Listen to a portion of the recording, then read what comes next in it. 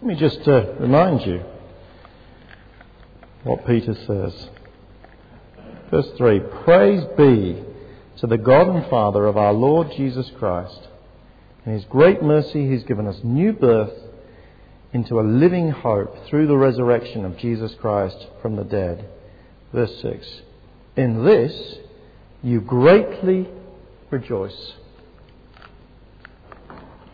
When the gospel, the Christian gospel, the good news about Jesus really grips a person or a church or a whole community or sometimes a whole national society, there are a number of things that always happen. One of the obvious things, of course, is that church attendance rises, Bible reading increases, prayer increases.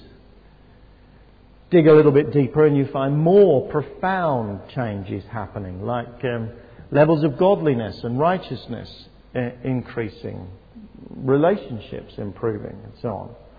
But one thing that's often overlooked, that always happens when the gospel really grips a person or people, is that there's a great outbreak of happiness. It's actually not what the modern media would like to tell you about Christianity. On the one hand, they portray Christianity, at least in its more serious forms, as a dangerous movement that wants to rob us of our pleasures. Christianity is given airtime when it is against something, against blasphemous plays or against homosexuality or against cloning. Low point in the recent months for me has been the increasing tendency in some circles for calling Christians being like the Taliban. It'd be laughable, to be honest, to compare real Christians with the Taliban if it wasn't actually such a dangerous manipulation. And on the other hand, when Christians are shown to be truly happy, you find that the media at least always portrays that as a trivial happiness. Have you noticed that? Alpha courses are mocked as dinner party religion. Enthusiastic churches are mocked as happy clappy. But actually, the reality is very, very different from that. We have to acknowledge that there have been times when Christians have, to be honest, been unnecessarily killjoy in their attitudes. Oliver Cromwell banning Christmas comes to mind in 1647. But it often gets quoted. But note that that's 300 years ago and more. People conveniently forget that in the 20th century it was the communists that banned Christmas. Or in the 21st century it's certain charity shops that ban nativity plays, nativity scenes from their shop windows. So it's Oliver Cromwell banning Christmas that comes up. The reality about true Christianity is actually overwhelmingly, down through history, is that it has been associated with an extraordinary, resilient happiness. And Christians have always, as well, tended to spread that happiness. If you look at the early church, for instance, you'll find Christians from very shortly after the death of Jesus being persecuted, even martyred, but actually rejoicing in their faith, even to the point of death. And you'll find those same Christians who are being executed actually filled with love for their persecutors, praying for their persecutors, doing good to their enemies. Just in the 2nd century, the man who finally became a great Christian apologist, Tertullian, was so impressed by the resilient happiness of the Christians that he saw in North Africa, he knew he had to become a Christian. And then down through the ages, again and again that's happened. In 18th century England, for instance, when many people were in misery in the new industrial cities, Wesley and Whitefield came preaching to those people, and there was an extraordinary upsurge in happiness and social reform that brought happiness beyond just the Christians. in the 18th century. Or today, true Christianity, again and again, is shown actually to bring happiness, not sadness. There's a survey of teenage boys, just as one small example, that came out just a couple of months ago. The boys who were attending Christian schools. It showed that those boys were more contented, they were less often depressed, they less often contemplated suicide, and they spoke of a greater sense of purpose in their lives. And frankly, a lot of those schools were probably only vaguely Christian. It wasn't a survey of those that really took the Bible seriously. What then is the source of that happiness? That's what I want us to think about this morning. Why is that happiness that Christians have so resiliently, and how, most importantly, can we enjoy it? And the Apostle Peter is clearly a happy man, isn't he? Verse 3. Praise be to the God and Father of our Lord Jesus Christ, he says.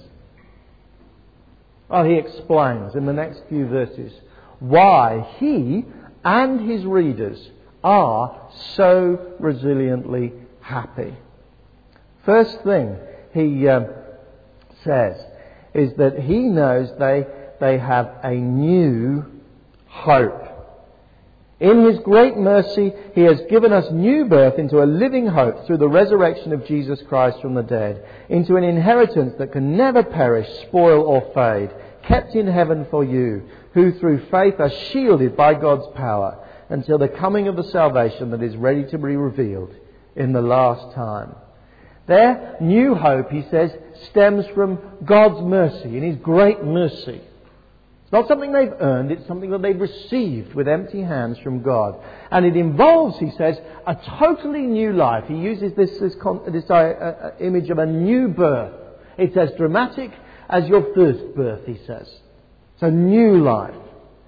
It is, this new hope, a living hope too. Not a hope which dies, not a hope which crumbles, not a hope which we pin our every longing on and then which disappoints us. No, it is a living hope. And it is a hope, most crucially, he says, which is founded on the resurrection of Jesus. Do you see that in verse 3? Living hope through the resurrection of Jesus Christ from the dead. Why is the resurrection of Jesus so important in this hope? Well, if we know something about Peter's life, we may get an idea of that. You see, Peter grew up as someone very much like the average person in Britain, with an average set of hopes. He hoped to get married. He did, we learn. He had a job. His main hope beyond that was a political hope that that his country, Israel, would be redeemed from under Roman domination, that they would have peace and liberty and self-determination. That was the hope of his day, and frankly, it is the hope of most of us today. We dare not think much beyond just making a living, having a good marriage, and living in peace and freedom. Then Peter met Jesus. And for 3 years, Peter couldn't make him out. He was magnetically attracted to him. He could see he was different. And he could not understand what Jesus was talking about. Finally, to cap it all, Jesus goes and gets himself arrested and executed. And of course, all Peter's hopes in Jesus fell to the ground. But then Jesus rose from the dead. Then Jesus appeared in bodily form, assuring them that He would never die again. And more than that Peter and everyone else who followed Him could be assured of that hope. And suddenly, you see, Peter's world has been blown apart. Peter's world has been expanded. Suddenly, in fact, he is given permission to have a wider, bigger hope than he had ever dared to have. Hope of a new life for himself that perhaps could begin now, but actually would continue beyond death. A physical life. Not just some attenuated, ethereal floating on the clouds, but a solid physical life. Hope actually that God would one day make the whole of His physical creation new. But this time with the tears and mourning and even death itself wiped away. A new life that actually would now enjoy everything good that Peter had had up to that point. But this time with nothing to mar it and nothing to stop it. Jesus appeared, the risen Jesus appeared to Peter. And suddenly he knew, suddenly he understood what actually all the little trivial hopes he'd had up to then were all heading for. They were all little tributaries in a great river that one day he would be part of, where all his longings were satisfied. That is the resurrection hope that Peter had come to enjoy. And that, he says, is the hope that you Christians have. This living hope which is offered to us through the resurrection of Jesus. More than that, says Peter, it is kept absolutely safe for you. You are born into an inheritance, verse 4, that can never perish, spoil or fade, kept in heaven for you. God keeps His promise to you believers, says Peter, close to His heart, in His very presence in heaven. One day it will be fully revealed, fully realized in your life and your existence. But right now it is in the most secure place that it could ever be. It cannot perish, it cannot spoil, it cannot fade, because it is in the presence of God Himself. And he says, we will be kept on our side for this glorious inheritance by one thing. You, through faith, are shielded by God's power into the coming, until the coming of that salvation that is ready to be revealed in the last time. He said it will be your trust in Jesus that keeps you safe on this side of the great divide. And it will not be your ability to stir up that trust in Jesus. No, without God, nobody can trust what Jesus says or does. It will be the power of God in your heart. That is how God exercises His power to keep us safe, by keeping us trusting in Him. And that, says Peter, brings great rejoicing. In this you greatly rejoice, he says. That word is not the quiet satisfaction of the cards player who knows that he's got a winning hand here and sniggers quietly to himself. It's not the temporary pleasure when we perhaps just see a beautiful sunset or a pretty flower or enjoy a lovely meal. That word that the NIV translates greatly rejoice is a word expressing overwhelming delight at seeing all our dreams come true.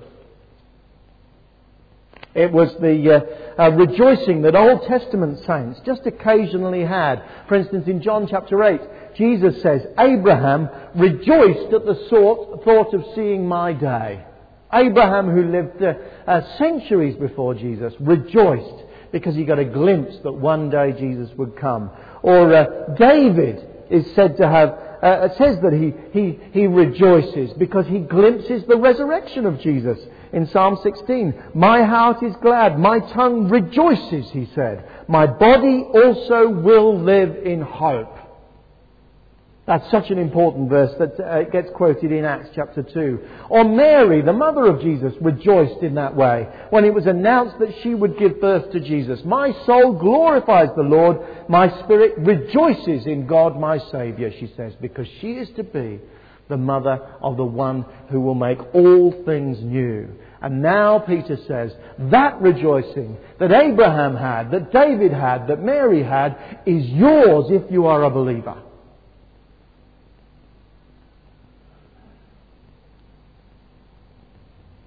Perhaps you don't believe in the resurrection of Jesus. Lots and lots of people don't.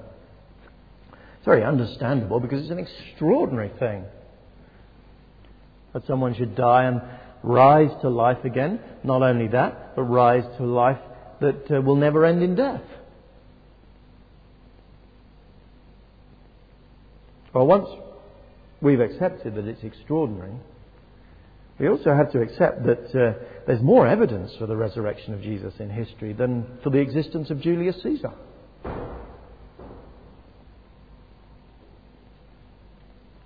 Actually, many people in the first century had a massive agenda to prove this claim that the Christians had, that Jesus had risen from the dead, and they never did. Paul, at one point in one of his letters, just says, incidentally, that his readers know that there are over 500 people walking around in their day who had seen the risen Jesus. It was difficult for any serious investigator in the first century to deny it, or at least to deny that thousands of people believed that it was true and were prepared to give their lives for it. And of course they weren't gullible simpletons. The world was no more full of people in the first century who believed that people popped up out of their graves than it is now. Extraordinary though it is, there is lots of evidence for it. And it is absolutely central to a Christian's hope. Jesus rose from the dead, never to die again. Most people, perhaps here, at least in their heads, nominally believe that because we claim to be Christians.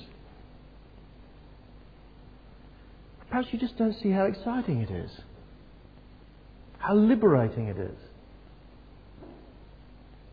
It is the promise of a fully enjoyable life, such as we've just begun to taste now, in the best moments of our life. I mean, what for you is most enjoyable?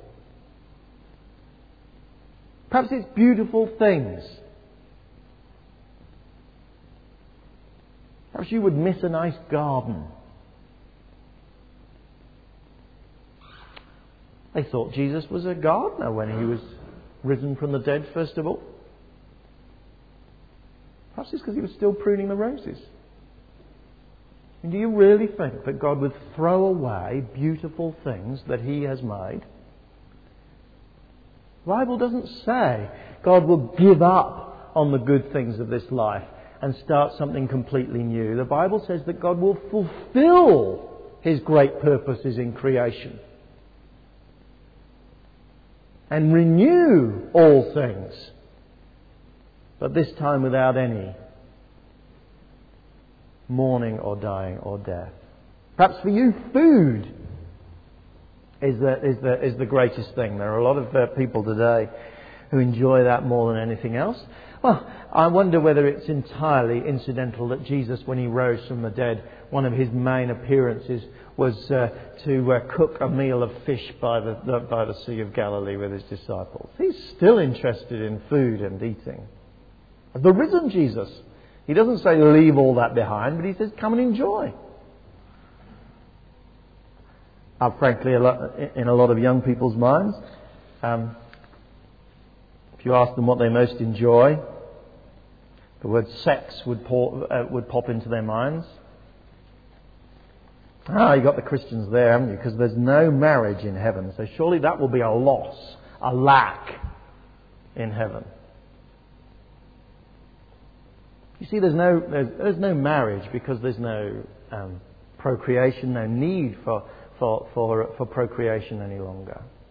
And perhaps more profoundly, because God has no intention of confining the intimacy that is enjoyed in marriage at its best simply to within private couples. Somehow God is going to expand all the delights, all the best things of marriage to encompass all humanity. The best intimacy that you could imagine with other people. It will be enjoyed across all mankind. The best delights of love will spread through all human beings. Perhaps there will be no sex, but there will be not a single person there who's sitting there disappointed.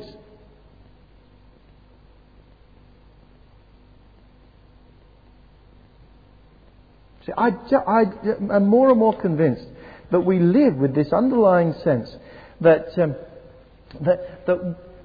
there are things that we must enjoy now because later we'll never have them. It's all very well, heaven, but it's some way off, and frankly, I've got some living to do now. And I want to purge your minds of that. We give up some things now. We go without meals and fast sometimes. We are prepared not to devote all of our time to tending the garden. So we restrain our sexual appetites because God has greater things in store for us. Jesus, for the joy set before him, suffered the cross, scorning its shame.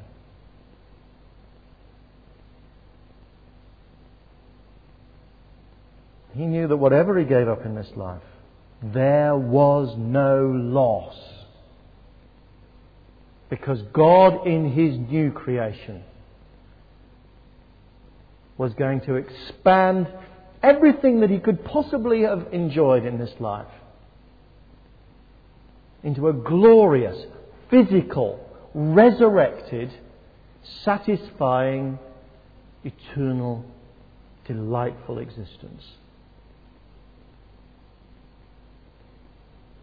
In this you greatly rejoice, says Peter. You are overwhelmed with delight at seeing it. Because now that Jesus has risen from the dead, you have a proper hope, a living hope. Not one that withers on the vine, but one that is kept in heaven and will not perish, spoil or fade, and one day will blossom into full flower with joy unimaginable now.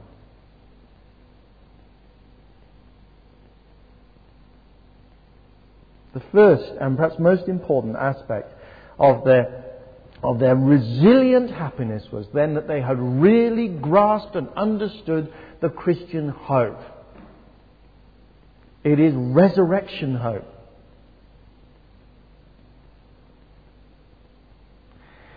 And that, says Peter, give them a new purpose or a new perspective in their trials.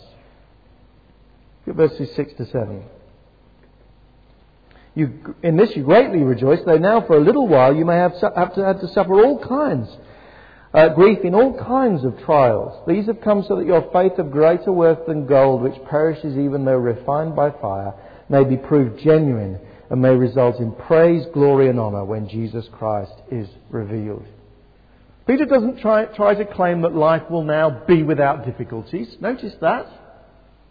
They will have all kinds of trials. Some of those trials will be associated with human sin. Perhaps the consequences of their sin. We still live with those consequences sometimes, don't we? Perhaps the consequences of the sin of others. Persecution and opposition were a daily reality for Peter and the people he wrote to. There may be trials that are associated with the general brokenness of this as yet unresurrected world. Illness, sickness, accidents, disasters. Now there will be all kinds of trials before that great day, says Peter. He doesn't deny either that there will be real grief associated with those trials. He says you suffer grief in all kinds of trials. There's a superficial form of Christianity that just sort of puts on a brave face and says that I feel no grief or unhappiness these days. It's just not true. It's completely false. People see through it, and it is not biblical. There is real grief in trials. But underneath that, there is a foundation, an unshakable foundation of solid joy. Did you see that in verse 7? These have come so that your faith, of greater worth than gold, which perishes even though refined by fire, may be proved genuine and may result in praise, honour and glory when Jesus Christ is revealed. He can see a purpose in those trials. If you've ever seen a lump of metal ore, you will see that it is completely unpromising, almost universally. Only the word of the expert says that it is worth having. But when heat is applied to that ore, metal is revealed. Well, Peter says God is doing something, creating something more precious, revealing something, might be a better word, more precious, more enduring than gold. It is our faith. When he says that your faith, it is so that your faith will be proved genuine, he literally means so that your faith will be revealed, will be shown up for what it is, will be found out, perhaps. The word from which you remember the word eureka came. Archimedes as he ran down the street. When he shouted, "I've found it." God allows trials and difficulties to continue to come into the lives of Christians so that their faith will be found, will be revealed, like gold from rock.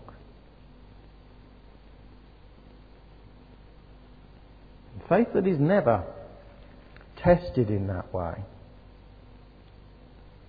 will always be as unpromising as a lump of rock. When it is tested, there may be some deeply painful lessons to learn. It may reveal no faith at all. But you see, better we discover that this side of eternity than when Jesus finally reveals what he's known all along. Then we can do something about it. It may reveal aspects of our character which need attention. Or we can do something about it once we know about it. It may reveal, as I think it so often does, a lack of true Christian perspective, a true delight in eternity.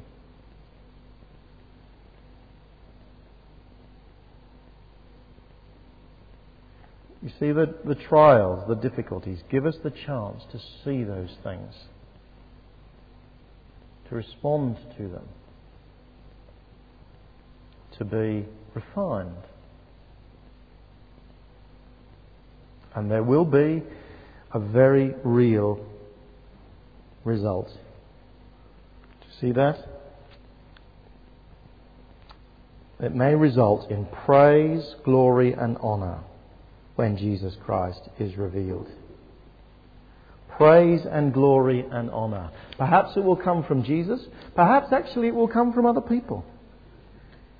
That seems to be Peter's perspective elsewhere when he says, live such good lives amongst the pagans, that though they will see your good deeds and glorify God.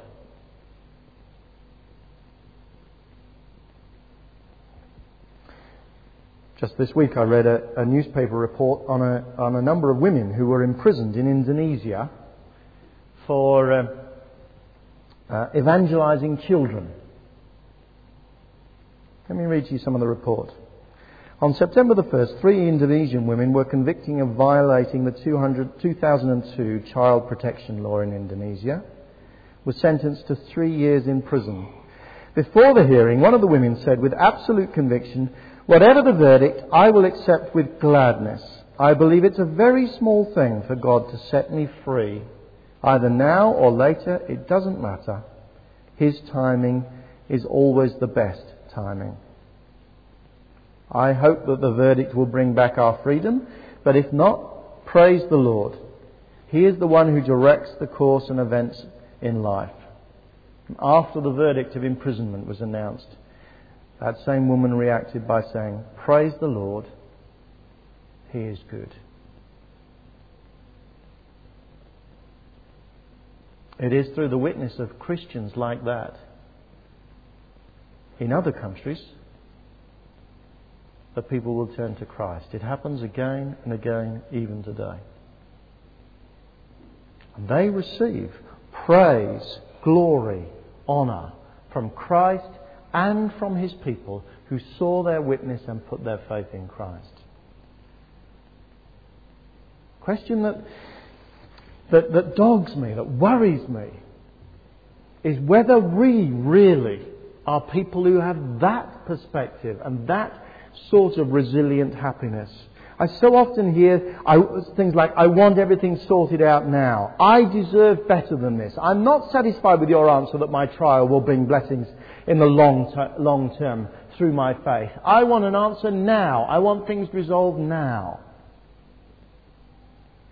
And I have some sympathy with that. After all, Job in the Old Testament complained long and hard, and God seemed very patient with him.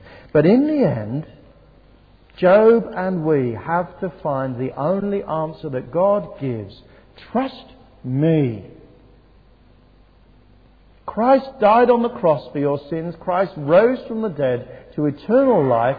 He's gone ahead of you. Now trust that I am not going to bring anything on you which cannot bring good into your life, which cannot refine you and make you more glorious, more praised, more honoured in eternity.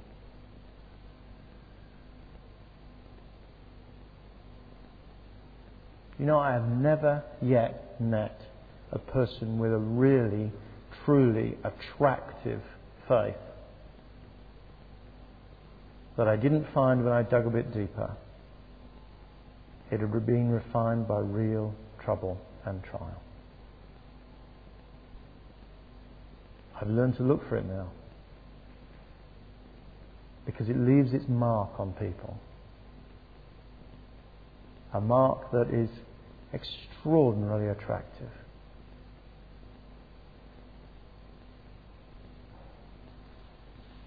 Do you think Christ is not praised or honoured or glorified in this country? Partly because there are too few people who have those marks on them, who've allowed God to refine them.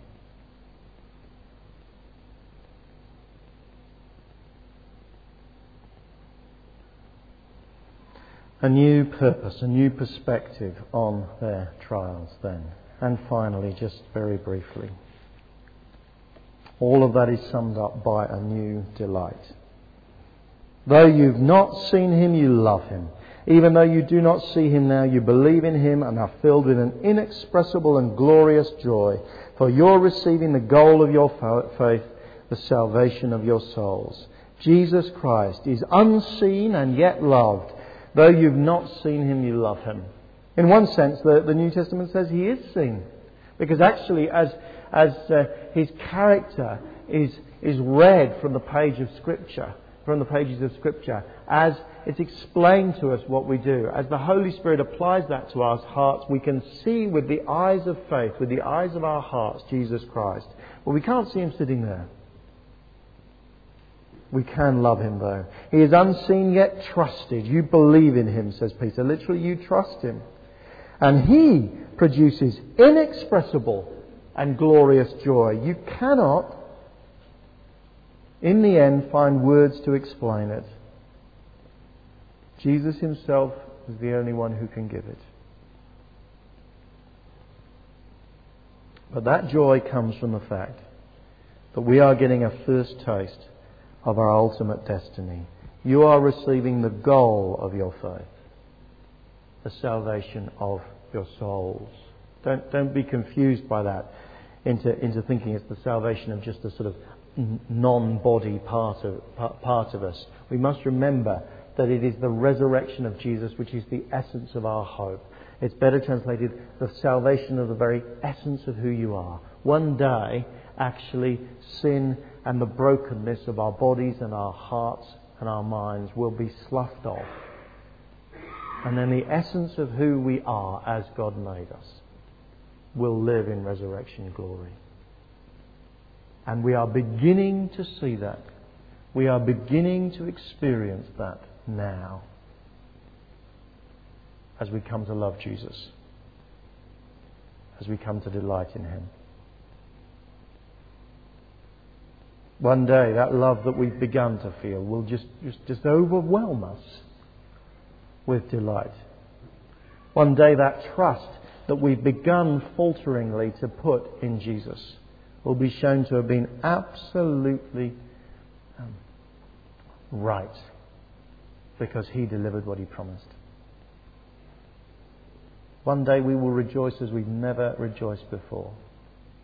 One day we will say, I am saved. But in the meantime, do not underestimate the resilient happiness that God offers us. Peter had it. His readers had it. Though they both faced many trials. And it is offered to us as we see that new hope, as we understand why, what God's deeper purpose in the midst of trials is, as we discover that new delight in Jesus himself. I don't doubt that a major measure of our fruitfulness as Christians will come from our happiness